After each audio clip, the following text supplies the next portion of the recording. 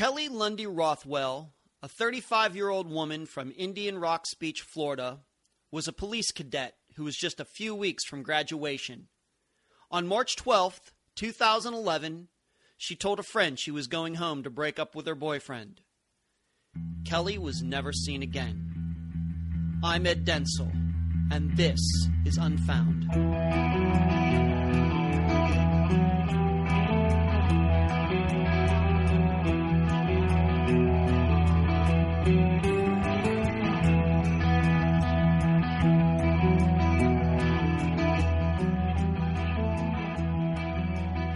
What's the first image that pops into your head when you hear me say the word evil? I don't mean a subjective kind of evil, like maybe your mother-in-law, who you don't get along with during the holidays. Or that boss that won't let you out of work early because you need to go see your daughter's soccer game. I'm thinking of something, an idea of evil that's much more objective. One in which everything that it touches turns dark, turns bad. Every person who comes in contact with that evil one lives to regret it. I'm sure some of you might think of Hitler. Or maybe in the 21st century, within the last 5 years, you might think of the terrorist group ISIS. Maybe even some of you might even think of the not-so-real, like Freddy Krueger or Jason from the Friday the 13th films. Others, you maybe try to split the difference. Maybe the first image that you think of is the devil, of course, depending on your theological background. But do we really accept that evil exists in our everyday lives? When you're sitting in your car at that stoplight, do you realize that the person in the car next to you could be one of those evil types? Because I'm here to tell you that those human beings exist. Regular human beings, not famous or infamous, as you might say, but people who go throughout their lives and seeming every person that comes in contact with them hates it.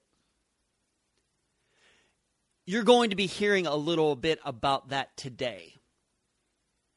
See, I'm inclined to believe that too many human beings think that there's some kind of goodness in every person.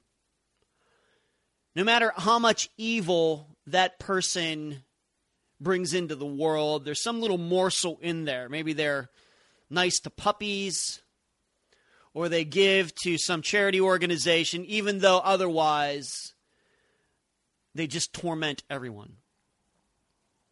I can tell you I'm not so sure. And in fact, once again, after hearing this episode, you may come closer to my side of the argument. In contrast, you're going to hear about a person who hasn't been intimidated by evil the last 5 years. A woman who has been threatened. She's been impersonated online. Her email has been hacked. Her website has been hacked.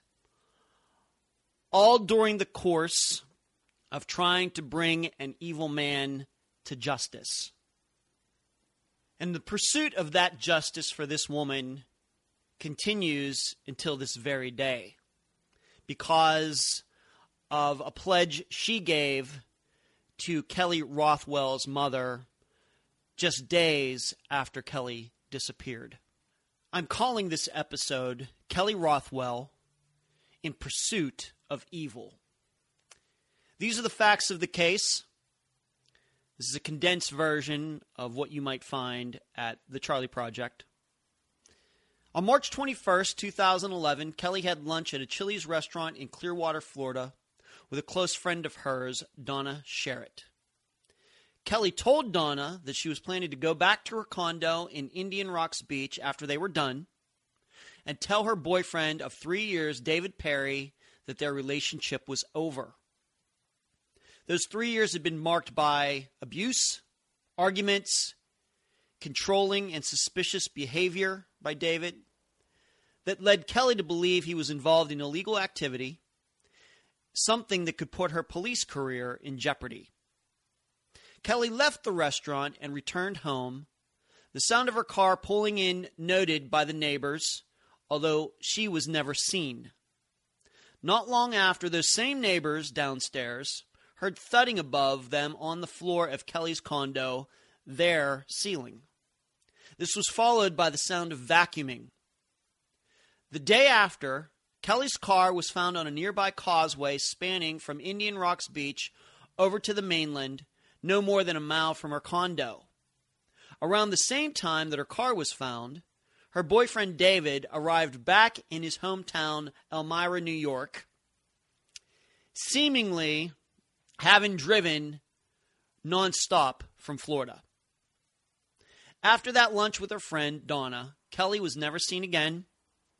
Anybody with any information regarding the disappearance of Kelly Rothwell should contact the Pinellas County Sheriff's Office at 727-582-6333. You should know that this case is a bit personal to me.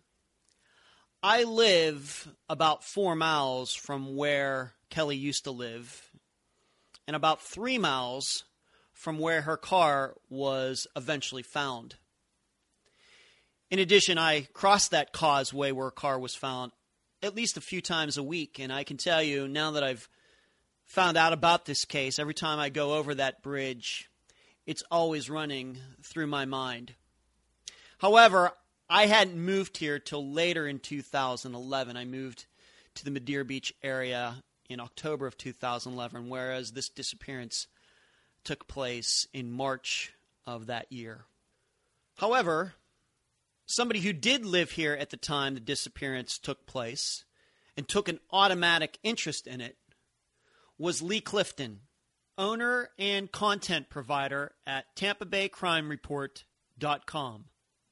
She has been a writer/photographer for over 25 years and has worked for the Wilmington News Journal in Delaware, the Washington Post, the Old Town Crier in Alexandria, Virginia, the Gabber newspaper in Gulfport, Florida. She's also worked for Beach Life magazine, the Beacon Leader B newspapers, as well as Patch.com and Examiner.com. And probably most importantly, Nancy Grace covered Kelly Rothwell's story a few years ago. On that show, Nancy portrayed it as though she and her people on their own collected all of this information regarding Kelly Rothwell and her boyfriend, David Perry, when in fact they were using all of the information that Lee Clifton had collected. But Nancy Grace and her people never once gave Lee Clifton the credit. Well, she's going to get plenty of credit on this show. And in fact, right now, you're going to hear my interview with Lee Clifton. I am so fortunate to be able to have on the phone with me Lee Clifton. She is from the Tampa Bay Crime Report, and she has been covering the disappearance of Kelly Rothwell since it happened. Lee, welcome to the show. Thank you so much, Ed, for having me. I really appreciate it. Why don't you first give the listeners an idea about who you are, your experience, your background? Well, I was in the restaurant business for a long time, but concurrent with that, I was a freelance journalist. And I grew up in Wilmington, Delaware. Then I lived in Washington, D.C. I freelanced for the Washington Post as a photographer. I worked for a small newspaper in Alexandria. And again, concurrent with that, was in the restaurant business. And then I moved to Florida in 1997 and stayed in the restaurant business, but then picked up small freelance jobs as a photographer and a writer.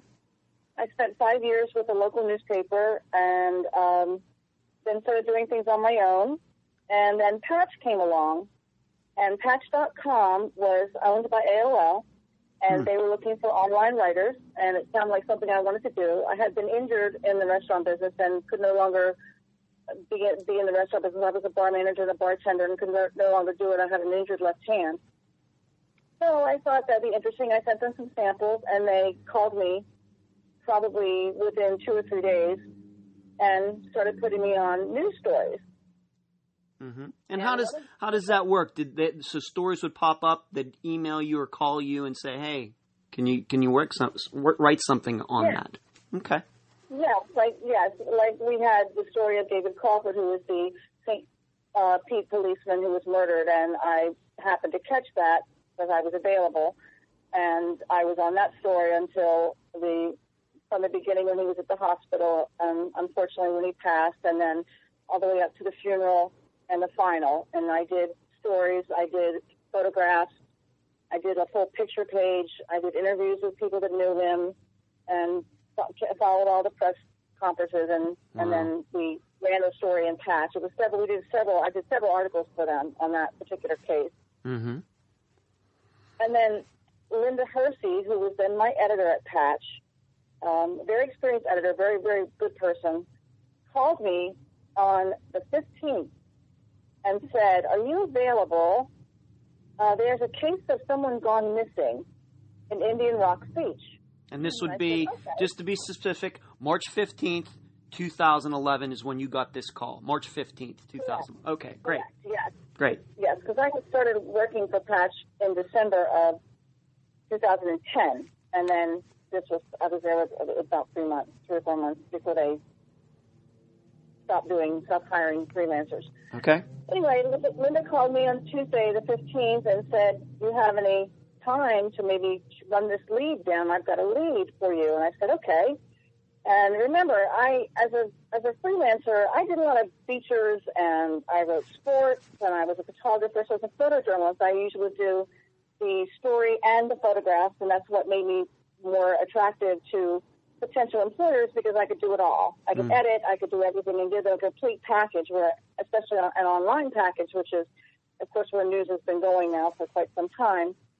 So I said, "Sure, I'll do that." And she gave me the name, and it was a young woman named Kelly Rothwell, and that she was a police cadet in the St. Petersburg Police Academy, and that she turned up missing, and that her best friend had alerted the police, and her best friend, Donna Sherritt, had suspicions that there was something really bad had happened to her. Okay.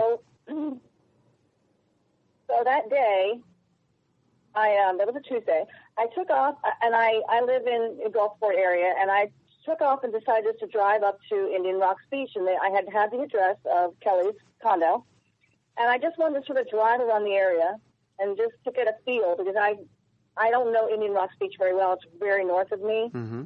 And so I just kind of drove around and kind of see the area and what was around there. And there was a Krabby Bill's up the street, and I'm a Delaware girl. Kelly was from Maryland, so, we had the crabs was always a big crab, blue crimson crabs, which are a big sort of common thing that most of us on the East Coast enjoy. Yeah.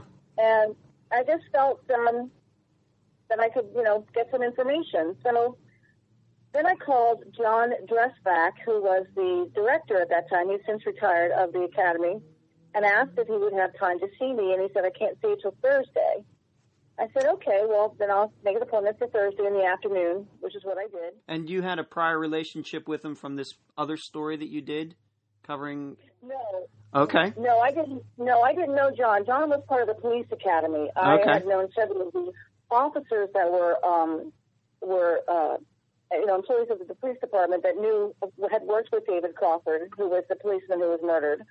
But I did not know John Dressback. Okay. But I did call and introduce myself, and he agreed to meet me, which I was surprised about, because they're usually quite reticent, and I was not going to look a gift horse on the mouth, so I said, "Fine, I will see you Thursday at 3 o'clock. Mm-hmm. So Wednesday I spent sort of doing some research, and again, I am I'm a very good researcher. I'm a very curious person, so research is like manna from heaven to me. I really enjoy it. Mm-hmm. And I like the chase of it. I like the mystery of it. I like to be able to try to find answers, and that's just how I am. That's the way my personality is. And it's interesting to me as I look back that I never really did a lot of news. because I was more of the person that wrote features that made you cry. If I made you cry, I did my job. Okay. Features like a dog dying of cancer, family, things like that. I was always tried to evoke emotion with my writing. Yeah. So for me to do a hard news story was a bit different for me, but I was up to the challenge, and I was really ready for it, I think. So on Thursday you met him. Well, before that, Okay. I had this feeling early Thursday, mid-morning. I was to meet him at 3, and mid-morning I had something told me to go back to Kelly's condo. And I took my camera, because I had taken some photographs the first time I was there. And I took my camera with me, but I decided to park a block away and just walk around, because I had not walked around. I had just driven by, stopped and taken some photographs from the road. This time, after understanding that they had a back entrance that faced the Gulf, I wanted to see that entrance, because I kind of wanted to see where they might have had an altercation, or how it was another access point to her condo, because no one saw her leave. And as soon as I found out there was a second access point, which is the back stairs, I thought, I'm going to go take a photograph of this, and that was part of my photography exhibit that I used for my story. Okay. So as I was walking around, I saw this car, and it was backing up out of where Kelly's parking space would have been. And I stopped, I tapped on the window, and they stopped, and they rolled down the window. It was a lady and a man. She was driving. Mm-hmm. And I said, "Hi, my name is Lee Clifton, and I'm a freelance journalist." And I just knew it was her mother, because I just knew it. From the photographs of Kelly looked so much like her mother that I could see it in her face. I said, "Are you Mrs. Rothwell?" And she said yes. She was very upset. She was in tears. Yeah. And her beau that she was with, Mark, leaned across the seat and said, "We don't want to talk to any press." And I said, "Listen, Mrs. Rothwell, I'm going to tell you something. This is the weirdest thing. I don't know how this happened. I don't know where it came from. I don't know. I don't have any idea." But I said, no matter how long it takes me, I'm going to stay on Kelly's case. I said, I'll find out what happened to her, and I'm making you a promise right here and now that I will not stop until I bring Kelly home to you and your family. Wow. And I don't know, I honestly do not know where it came from. It gave me goosebumps. I get chills. I get chills you telling me about this right now. Doing this interview, I get chills on it right now. That's amazing. Well, it just came out, and it was one of those things where, when you're on point on something, and something is just the energy was there. And she turned to me and she said, "I believe you. And thank you." Huh. And I think because I respected her grief, that we really had a connection. And I said, "Whenever you're ready to talk to me, I'll be happy to talk to you, but no pressure. I'm not going to call and bother you. Here's my card." And since then, we've met several times. She's been to Florida, and we have become very close. We speak on the phone probably every 2 weeks, and I actually spoke to her earlier this evening. And she was very grateful that you were covering Kelly's case, and she wanted me to tell you that. Oh, well, thank you. Thank you. So what you're saying is if you'd have been just like 10 minutes later getting there, you would have missed her, and maybe this would have gone in maybe a little bit different direction. It was just, Absolutely. It was like a complete coincidence that you didn't know she was going to be there. She didn't know you from anybody. Just right place, right time that this happened.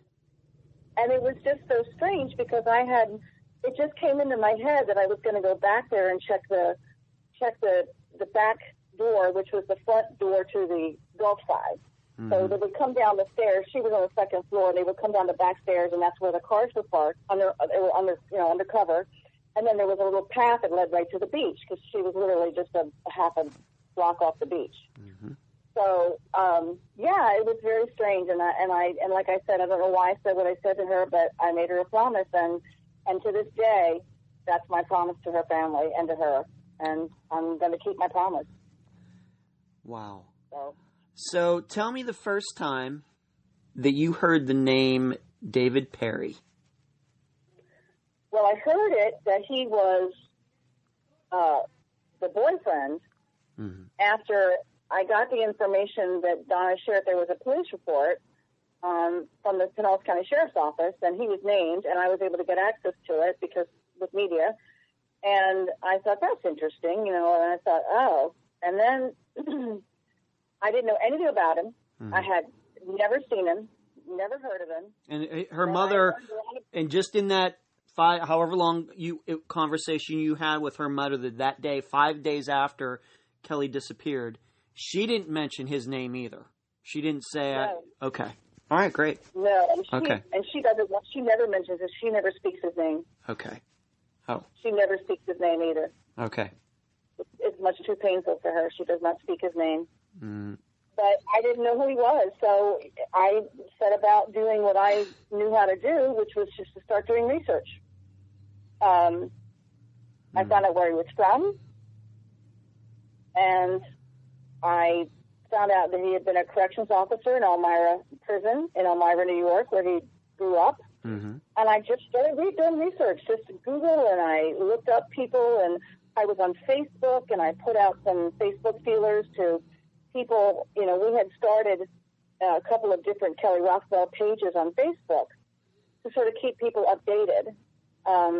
And one is the one that I'm an administrative admin on, which is Bring Kelly Rockwell Home, as well as is Lindsay and Lauren, Kelly's fraternal twin sisters. The three of us are admins on that page, and that's usually where I post my postings from my blog. I post my links there because most people will go there and read it.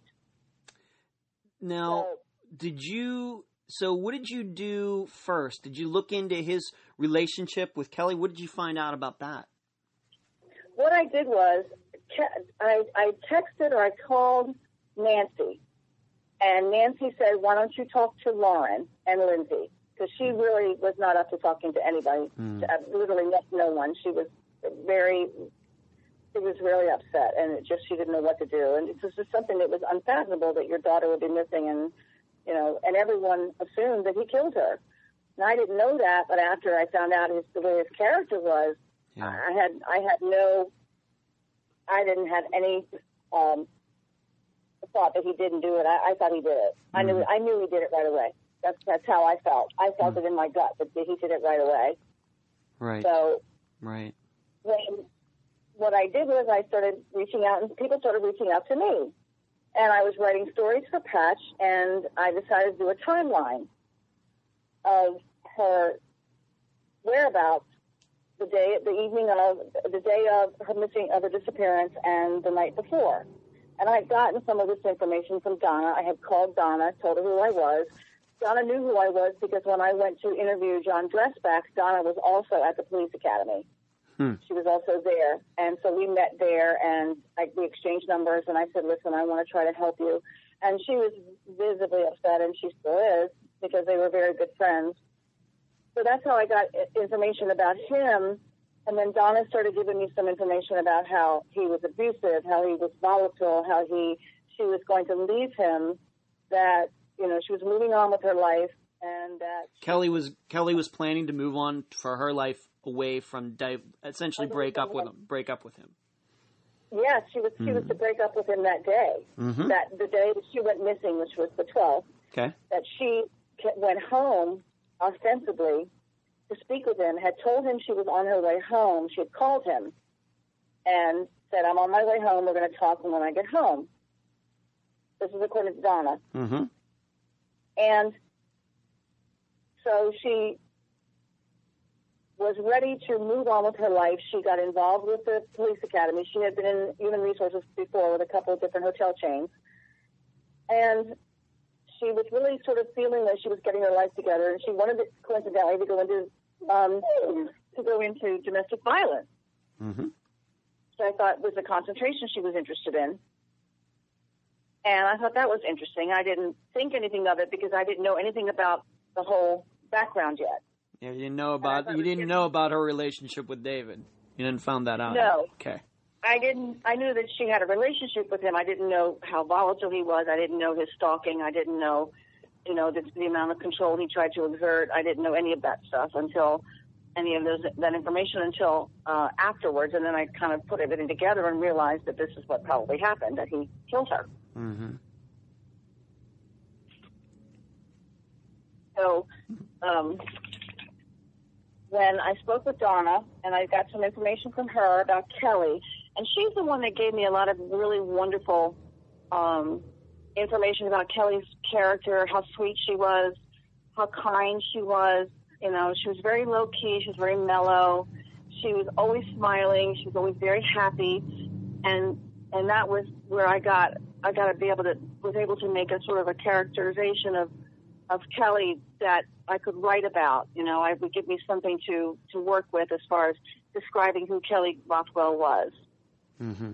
And then when I spoke with her sisters, and they all said the same thing, that she had been, you know, very mellow. She was kind of a hippie. She had a Volkswagen named Putt Putt that she drove around, and she put stick-on flowers on.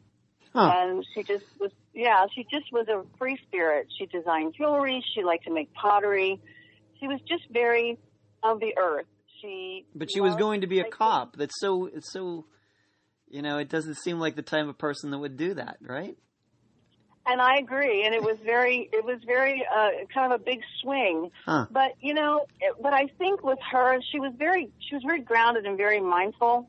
And I think that's why she wanted to go into law enforcement, because she felt she could make a difference. And she was just she had a very empathetic soul. And I think that's what would have stood her in wonderful stead had she lived and been able to become involved with domestic violence issues. I think she would have probably done very well and been a great asset to any police department. Let's talk a little bit about Kelly and David's relationship, because it's that which we believe eventually led to her disappearance. How did they meet? How long had they been going out before this happened? What were some of those? You've told me at least a couple stories about their relationship, but how did they meet? Give the listeners, an idea of this volatile relationship that they had. Apparently, David was visiting Florida, and he visited Florida quite a bit, according to sources that I have. Mm-hmm. And he was at a Sweet Tomatoes, and they met in line, and he sort of came on to her charming and smiling, and he was sort of bowled over. He was, tall. He was handsome. You know, he was about 6'2", dark hair, well built. And I think he just sort of, took her over and said, "Hi, I want to talk to you. Let's sit and talk." And I guess that's how it started, and according to Donna. And then about 3 weeks later, he moved down to Florida and moved in with her at the condo. Yeah, so just to be clear for the listeners, this condo that Kelly disappeared from was hers, and he moved in with her. Right, she rented it. She rented it, okay. She was renting it, okay, correct. Okay. One thing I do want to make sure I tell your listeners is that when he went back to Elmira, he turned to a woman he was dating and some other friends and said, "See you guys later. I met a rich bitch in Florida and I'm moving." Huh. That's what he said. That was a direct quote. Wow. So I have always thought that he planned all this, but I can't be for certain. I just have my own theories, and that's why I have my blog. That's right. The Tampa Bay Crime Report, right? Yeah. That's why it gives me an opportunity to make suppositions and try to field out some questions and things that you wouldn't normally be able to do in a regular publication. So. Right. So they begin this relationship, and he starts showing these tendencies pretty quickly, but still, they went out for like about 3 years. They were there and last of Mrs. Rothwell says 2008 is when they started to date. Okay. And they were together 3 years. And it wasn't long before he was following her around. Apparently he texted her all the time. And he was very, very OCD to the point that, and I get this directly from people who had visited her, from friends of hers from Colorado, because she lived in Colorado for a while. Mm-hmm. Prior to moving to Florida, and this is directly from sources from there that had visited her and had watched and seen his behavior, that he vacuumed 6 to 7 times a day, that he wiped everything down, that all the counters were immaculate. There was nothing on them. One time, one of her friends was visiting and had a bottle of water, and she put it down the counter, and he grabbed it, literally grabbed it out of her hand, and wiped the counter with a rag, and gave her the bottle back and said, "Just hold it." Oh my! So, and she thought that was really odd. And she also, one of the observations she had was that Kelly was very quiet when she was there, and that wasn't like Kelly. Apparently, she was quite exuberant and fun and laughed a lot and smiled and was happy. And all of her friends had told me that they noticed a huge change once David moved in with her. Shortly thereafter, I think there was a honeymoon phase where typical abusers do everything they can to make you feel wanted and special. It's kind of like, it's like grooming. I guess something like that. Yeah. Yeah. Well, I think that it's like when they start ironing your clothes for you, then they start putting clothes out for you to wear, and then they start texting you and telling you how beautiful you are, and then they want to know what you're doing and who you've talked to and who are you texting, who are you emailing, what are you doing tomorrow, why aren't you here, blah, blah, blah. That's how it starts. Yeah. And I think that's what he started doing. He was getting very controlling. Interestingly, I also spoke to a source that is a beach bum. That's his self-profession. His profession. We have some of those here. We have some of those here. A professional beach bum, and he used to do kite sailing with Dave, with Perry, and he said even he noticed that he was very controlling, and whenever he had dinner with them several times in their condo, and that David spoke the entire time, and Kelly literally said nothing. And he said, I thought that was really strange, because when I first met her, she was so bubbly. Those were his words. So I think that with Kelly deciding that she wanted to go into law enforcement, that was her breaking out and trying to get free and making her own statement and having her own voice. Yeah, and it should be known that when she disappeared, she was very close to graduating. Very close. She was a month away from graduation. Wow. They were to graduate April 13th, and they did in fact have graduation, and they honored her when she went with flowers and with a plaque, and they honored her during the ceremony. So, but yeah, she was a month away from graduating, and that the whole point of how she became missing when it was known that she was missing was one, Donna tried to get a hold of her, and she couldn't get a hold of her the next day, and then one of the cadets called Donna and said, "Have you seen Kelly? She didn't show up." And they were supposed to have a little get together to celebrate, the end of their run as the academy, and they were, getting ready to graduate, and they had just had a few more things, performance requirements to fulfill, and then they were going to be graduating. And she didn't show up, and no one could find her, and she wasn't answering her cell phone. So there were all kinds of signs almost from the get-go that something was terribly wrong. Donna received a text that day from Kelly's phone that was full of misspellings and just not the way Kelly would speak, and that triggered something to her as well. She knew right away. She thought that something was really wrong. Right. So, tell the listeners about you interviewing the people who live downstairs from Kelly and David. What did they have to say about the relationship? Yes, and David in particular. Excuse me.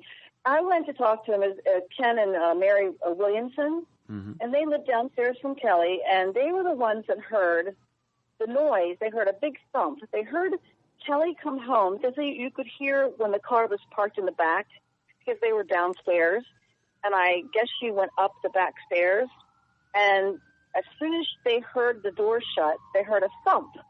And then 2 or 3 more thumps. Now, in the master bedroom, Kelly's master bedroom was over top of the Williams' master bedroom. And Ken happened to be either close by in the actual bedroom or just walking down the hallway toward it.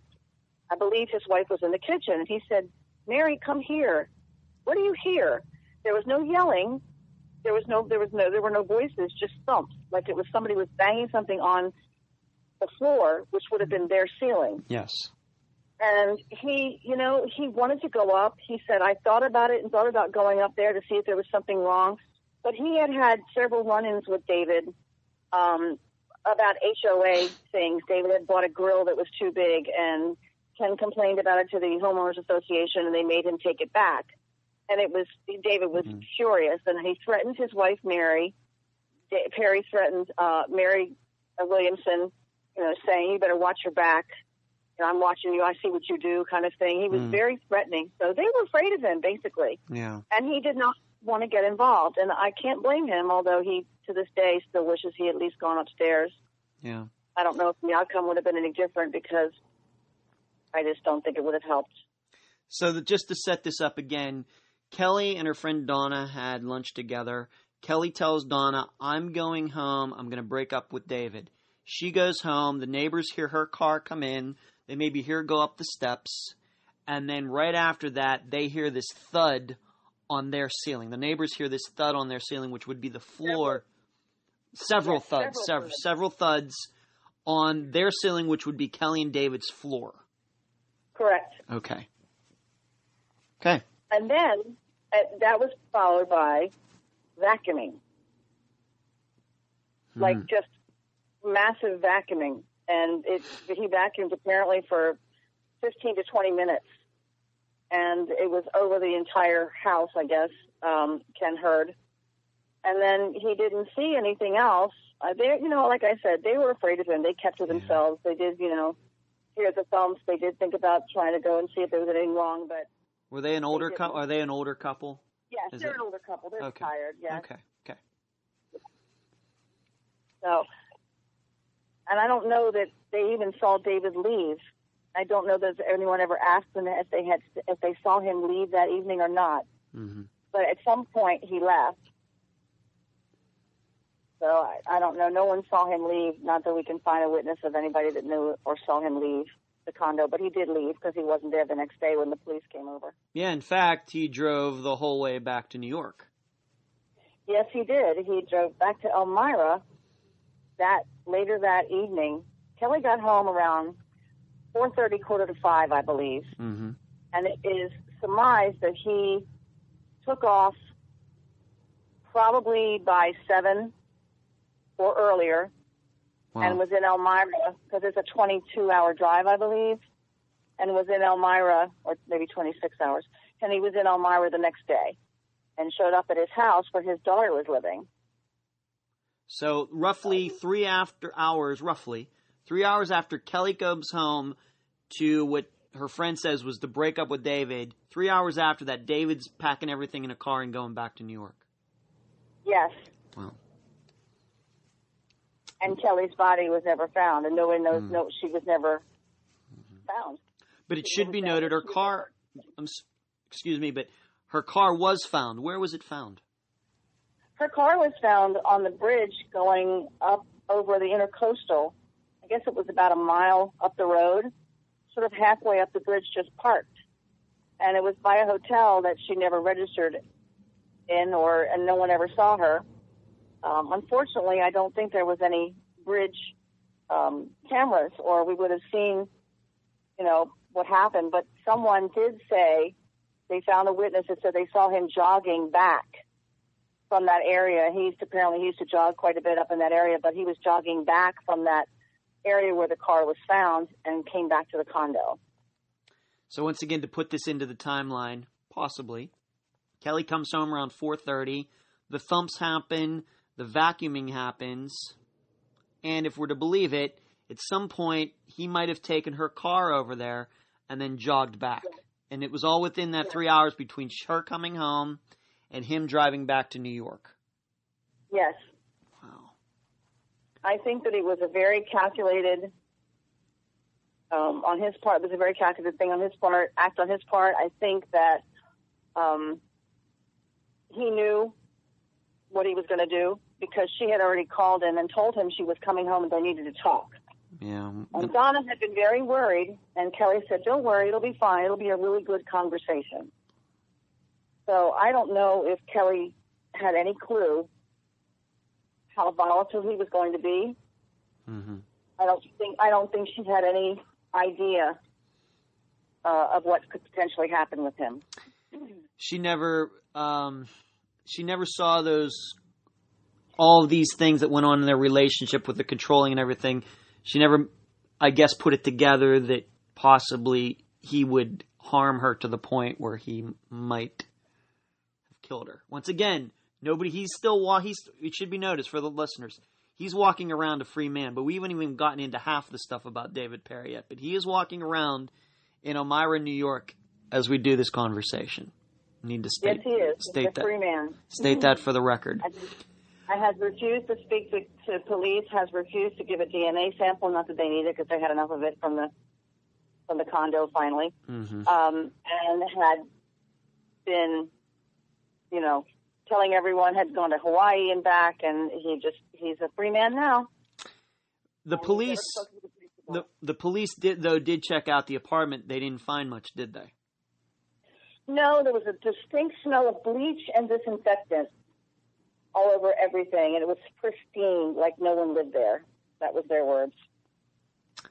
It was pristine, as was his car when they finally were able to get it up in New York. In New York. Tell the listeners about something that's particularly interesting. The missing bag. This kite sail bag, is that what it is called? Yes, he had a kite sail, and the bags are about 5.5 feet. That a canvas bag that zippers up, about 5.5 feet. Mm-hmm. And Kelly was about 5'2", 5'2.5", 5'3". And I have been telling anyone that would listen, including in my blog, and I spoke with the police, that I believe that David Perry killed Kelly Rothwell by strangulation, and that he put her in the sail bag that held his sail, put her in the back of his car, and that he drove to Elmira with her body. And I'm going to tell you why, Ed. I think that, and I think it in my gut, because he was a corrections officer, so he knew some bit about the law. He knew not to speak to anyone. He was a big camper. Even if he got stopped by someone, no one would look in the back of his trunk. No one would even think he could just say, "Oh, it's camping equipment. I'm going back home. I'm in Florida, whatever." I don't think he ever thought he would get stopped, and I think he probably drove the speed limit the entire way. I think he put her body in one of those sail bags because it would fit, and I think he took her up to New York because he knew the Pinellas County Sheriff's Office would never have the resources to go up there and look for her body. And Elmira and that area in Chemung County is vast, and he used to hunt up there and fish up there. The Chemung River is up there. The Seneca Lake is up there. That's the deepest lake. It's 623 feet deep. They need sonar to find things in that lake. Mm-hmm.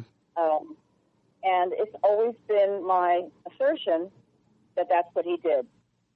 Because if he had left her anywhere in Florida, if he had tried to dump her in a swamp, the possibility of her being found was much higher than if she was up in New York where no one would think to look for her.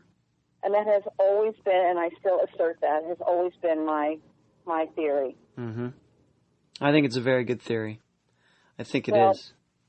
I think things, in my research, I spoke to these guys, this one beach guy, the beach bum, and he said, David always had his kite sail out, and he explained to me about the bags, and then I called a kite sail shop, and I got the information about the size of the bags and how they worked and were they zippered and that kind of thing, and I actually went and looked at one, and it would be very easy to put a body in one. Now, I'm a sailor. I used to have a sailboat, so I know what a sail bag can hold, and that is why it was my theory that that's what he did. I don't think he would have left her body in Florida. I think he took her with him and disposed of her up there. Yeah. I want to go back to something that you said, because we're going to get into a little bit more about it. I mean, I think the listeners need to understand that David Perry just didn't suddenly turn into a bad guy in 2008. We're going to get into that in a second. But you mentioned that you believe that he killed her by strangulation. Tell us, the reason you think this is because you tracked down his ex-wife. What can you tell the listeners, and you've written this all on your blog, and I would urge everybody to check out Lee's blog regarding all of this. You tracked down his ex-wife. What did she tell you? I tracked down his ex-wife, Luana, and again, I did this blindly. I mean, I started making phone calls, and I went to the Google and the white pages for New York. I mean, I just started, and Elmira's not that big of a town. I literally started calling numbers out of the phone book. It was very strange. But I did get a hold of, on Facebook, a woman that had gone to school with David and knew Luana and them when they were married. I also ended up getting in touch with the police chief, who was then a patrolman, and he gave me some very stark information that he used to be called to Luana and David Perry's house all the time for domestic violence. And I got that information first. Mm-hmm. And then I said, well, I'm going to see if I can call his ex-wife and see if she'll speak with me. And it took me probably 2 or 3 weeks to track her down. But one of the things she said to me that I found most chilling was that David used to strangle her until she would almost pass out. And sometimes she would pass out totally. Mm-hmm. When he was mad, she said he had an extremely violent temper. He was very mean to her and her children. He was extremely physically abusive to her. And he told her that if he ever killed her, he could put her body where no one would find her. And he said that not once but several times. Mm-hmm. Now remember, he's 6'2", 6'3". Kelly was 5'3". So if he's strangulation, to me, seems to be his mode of what he does when he's abusive. And she would have been right at that height where he could have just grabbed her and just slammed her on the floor or whatever he did to her. And I think that because there was no blood found at the scene at her apartment, although it was pristinely cleaned. I mean, there was disinfectant, bleach, and there were lines in the rugs where he had vacuumed, and that's what he liked to do. He liked to make sure there were lines in the rug. He was so OCD, it was just really scary. So, and I remember when we had our first conversation about this a week ago or whenever it was, that we had talked about that one of the other reasons that it could be that he brought the body back to New York, Kelly's body back to New York, is not just because of Pinellas County, but that's a very, very, very good reason, but also because maybe in the back of his mind, he already had a place picked out from all those years earlier when he was abusing his wife. And he was thinking... Very possible. Okay. Well, he also had told Luana that he would put her in a wood chipper, and then he would dump the remains in the Chemung River. I mean, these are things that he said to her on an almost daily basis. They were married almost 10 years, but she said it was absolutely horrible from the get-go. How long was he had been divorced before he met Kelly? How many years? I don't know, because he was with another woman for 13 years, and she is the one he left for Kelly. Oh, okay. He literally came home and said, see ya, I don't want to be with you anymore. I met somebody else in Florida. And packed his stuff up and drove back down to Florida. Huh. So he was married, then had some other girlfriend, and then met Kelly down here in Florida. And it should be noted for the record, we haven't even talked about this yet. We don't even know what David was doing in Florida when he met Kelly. No, we do not. I have my suspicions, and I've posted them on my blog. Mm-hmm. And again, these are theories, because I don't want to slander anyone.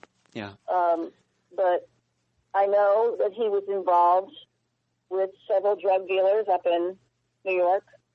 He made a lot of runs back and forth from Florida to New York. And in fact, Luana was actually the one that told me that she had been on a couple of the trips with him early on, and that he was bringing pot, marijuana, back and forth. And there was a story where they went over to his house for some reason, and they found marijuana plants in the basement. Yes, that was Chief Pete McKelko, who was then a patrolman. He's now just retired last year, I believe. He was the chief of police for Elmira. Mm-hmm. And he went over there. There was also a loaded gun on top of the refrigerator. And they went over for a domestic call, and David, of course, smoothed everything over. There was never any charges filed. and anything else that was filed would not be accessible because in New York, in that area, everything's tied to Division of Children and Family Services, so those records are sealed unless there's a law FOIA. So I wasn't able to get any of the information on that. So Okay. I couldn't get any information on any of the reports, the police reports, because they're sealed. For some reason, that's how they do it up there in that area. Mm-hmm. So I tried to get some information that was giving me a little more background, but I couldn't find it. I tried. Anybody, trust me, Lee, anybody who's going to go to your blog, once again, it's called the TampaBayCrimeReport.com. They're going to know. They're going to know. They're going to know. So we've set up, so far, we've set up the kind of relationship that David Perry had with Kelly. We had the relationship that he had with his ex-wife that was volatile. Were you ever able to track down the girlfriend that he had before Kelly? I don't remember. No, and I actually tried to do that yesterday. I'm still on this case. I know you are. I know you are. And it's interesting. I want your listeners to understand that this is something that I take very seriously. And I have decided, as I said, when I promised Nancy that I would bring her daughter home, that I was going to stay on this case until we came to a conclusion. Yeah. So I was still trying, as of yesterday, to contact someone who had her sister as a friend on Facebook. And I'm waiting to hear back to see if anyone will get back with me. I think eventually I did get a hold of her dad. This woman was living with her dad. I'm not going to use her name because I don't want to, Okay. You don't have to. I mean, you don't have to. Yeah, I don't want to use her name, but she is apparently afraid of him. She was afraid of him then, but she was with him for a long time. And I don't know why. I don't know how she stayed with him. I don't know if their relationship was different than his relationship with Luana. I don't know. But I can't imagine that he would be much different with another woman, because I spoke to several girls that dated him in high school and said everyone to a person said how volatile he was, how angry, how quick he was to anger. He had a quick temper. He almost choked out a cook at Outback Steakhouse for cooking his food wrong. So choking seems to be his big thing. That's his go-to, I think. And that's still why I think he choked Kelly. Yeah. I think that's how he killed her. So we have Kelly. We have the ex-wife. We still haven't yet talked about the woman that he went to after this happened, when he went back to New York. What can you tell the listeners about this? Because this is also very fascinating, having to do with Hawaii. And this is, I guess, to kind of foreshadow, this is kind of when you and David started finding out about you. Yes. Okay. So let's talk about that now. Okay, what I found out was, one of the things we found out was that he had gone in 2 weeks prior to Kelly going missing, presumed murdered in my head, that he was leaving for Hawaii, and he canceled his gym membership. Now, the gym director was interviewed by the police and verified all this, that he went in 2 weeks prior to Kelly going missing. So he was already planning on going to Hawaii. A woman named Melissa Marie Walker was a National Guardsman in Las Vegas. David had gone across country to visit her. Apparently, he told everyone, and she told everyone, they met 2 weeks after Kelly went missing. And they met on Craigslist, supposedly. Doesn't jive at all, because he had gone in and canceled his gym membership and said he was moving to Hawaii. Now, coincidentally, I find out that Melissa Walker was about to be deployed to Tripler Army Medical Center in Hawaii. And this was something I found out from digging, and I thought that was extremely interesting. You must have, I would have loved to have been a fly on the wall when you discovered that. I bet you about fell over when you discovered that. Well, I had an idea. I had an idea that he had something else going on. He seems to me to have a pattern.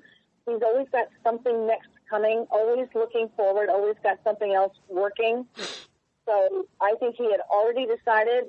I think that Kelly was aware, and this goes back to we didn't really touch on that. But during the time that Kelly was with him, Kelly told her sister Lindsay, and all she would say was that he was into something bad, and she asked him to stop, and he promised he would. And that's all Lindsay could get out of Kelly. Kelly was very quiet and very secretive. She just kept to herself, and she didn't really tell her family about what Dave was doing. I think she might have been embarrassed. She was kind of private. But having said that, I still think that once she decided to go into law enforcement, I think that she was a threat to whatever he was doing. And my latest blog post was about what did she know about his business. And I feel that he had this planned. And I'm going to tell you why. Mm-hmm. Because he, shortly after, 2 weeks after Kelly went missing, this is after Kelly went missing, he started, and I use this in quotation marks, seeing Melissa Walker. He had been already emailing her and talking with her prior to that, and he lied about that. They have his phone records. I think he was setting that up. And when he also had scheduled a moving company to come and paid $6,000 to pick up his stuff at the condo. This was prior, he called them prior to Kelly going missing. So there's a lot of weird little clues that show that this was premeditated. And there's and all the research that you've done, talking to her friend Donna, talking to the parents, talking to the cadets that she went to school with, not one of them said, you know what, I think David's moving out. No, not one of them said that. I don't think he made no indication. He didn't tell Kelly he was moving. Because I know he didn't say like, oh yeah, I'm going to move whatever. I found someone else. No, there was nothing like that. Okay. And in fact, it was she that was going to be breaking up with him. She was the one that was going to be giving him, saying, you know, I think we're done. This is something. And she was trying to do it gently. She was afraid of hurting his feelings, which I find... Yeah. You know, remarkable on her part and gentle on her part, but just not the right thing, because she was trying to spare him, and she was sparing a monster's feelings with what she was doing, and I don't think she knew it. Yeah. I'm sure she didn't know it, or she would never have gone back into that house alone. Donna had offered to go with her, and Donna was very upset that she did not. She didn't insist. You know, Kelly had said, no, I'll be fine, no problem. We're going to have a good conversation. She kept saying, good conversation. So this whole indication that David had already had something going on with Melissa Walker, there's a lot of evidence that points to that. But Melissa Walker, when the police interviewed her, first of all, she didn't want to talk to them. And she said that she met David after. She tried to concur with his story that they met after Kelly went missing. But really, the love of your life of 3 years, and you find someone 2 weeks after that, and all of a sudden now he went out to Colorado and out to Las Vegas and visited her. They had a photograph of the two of them standing on the side of a mountain together. And I do want to let your listeners know that coincidentally, she looks a lot like Kelly, which is very scary and odd. She has the same facial features, the same height. It was very strange to see this photograph that was posted.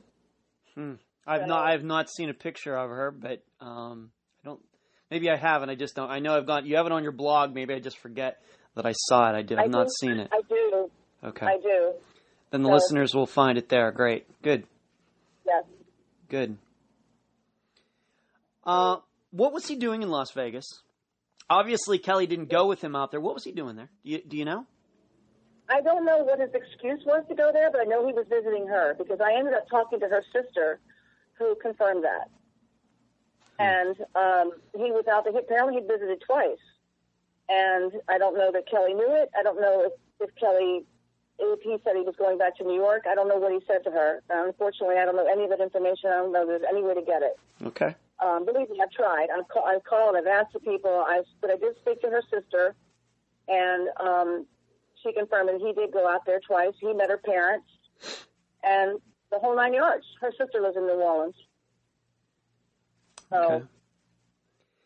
Now, what you did next was interesting to me, is when you found out that she was going to Hawaii and that he might be going to Hawaii with her, you called Hawaii.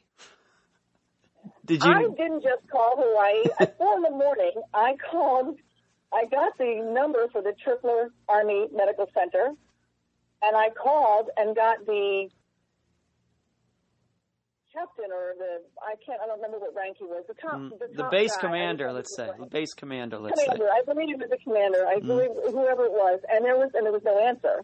So I left a message, and I said, sir, this is Lee Clifton, blah, blah, blah. I believe that if you have an employee of yours there, she had already moved. I said, I believe you have an employee there who probably has security clearance, and I want you to know that she's going to be marrying a person who's a murder suspect in a case here in Florida. Would you please call me back? And that concludes part 1 of my interview with Lee Clifton concerning the disappearance of Kelly Rothwell. You can find part 2 of this interview at Podomatic or iTunes.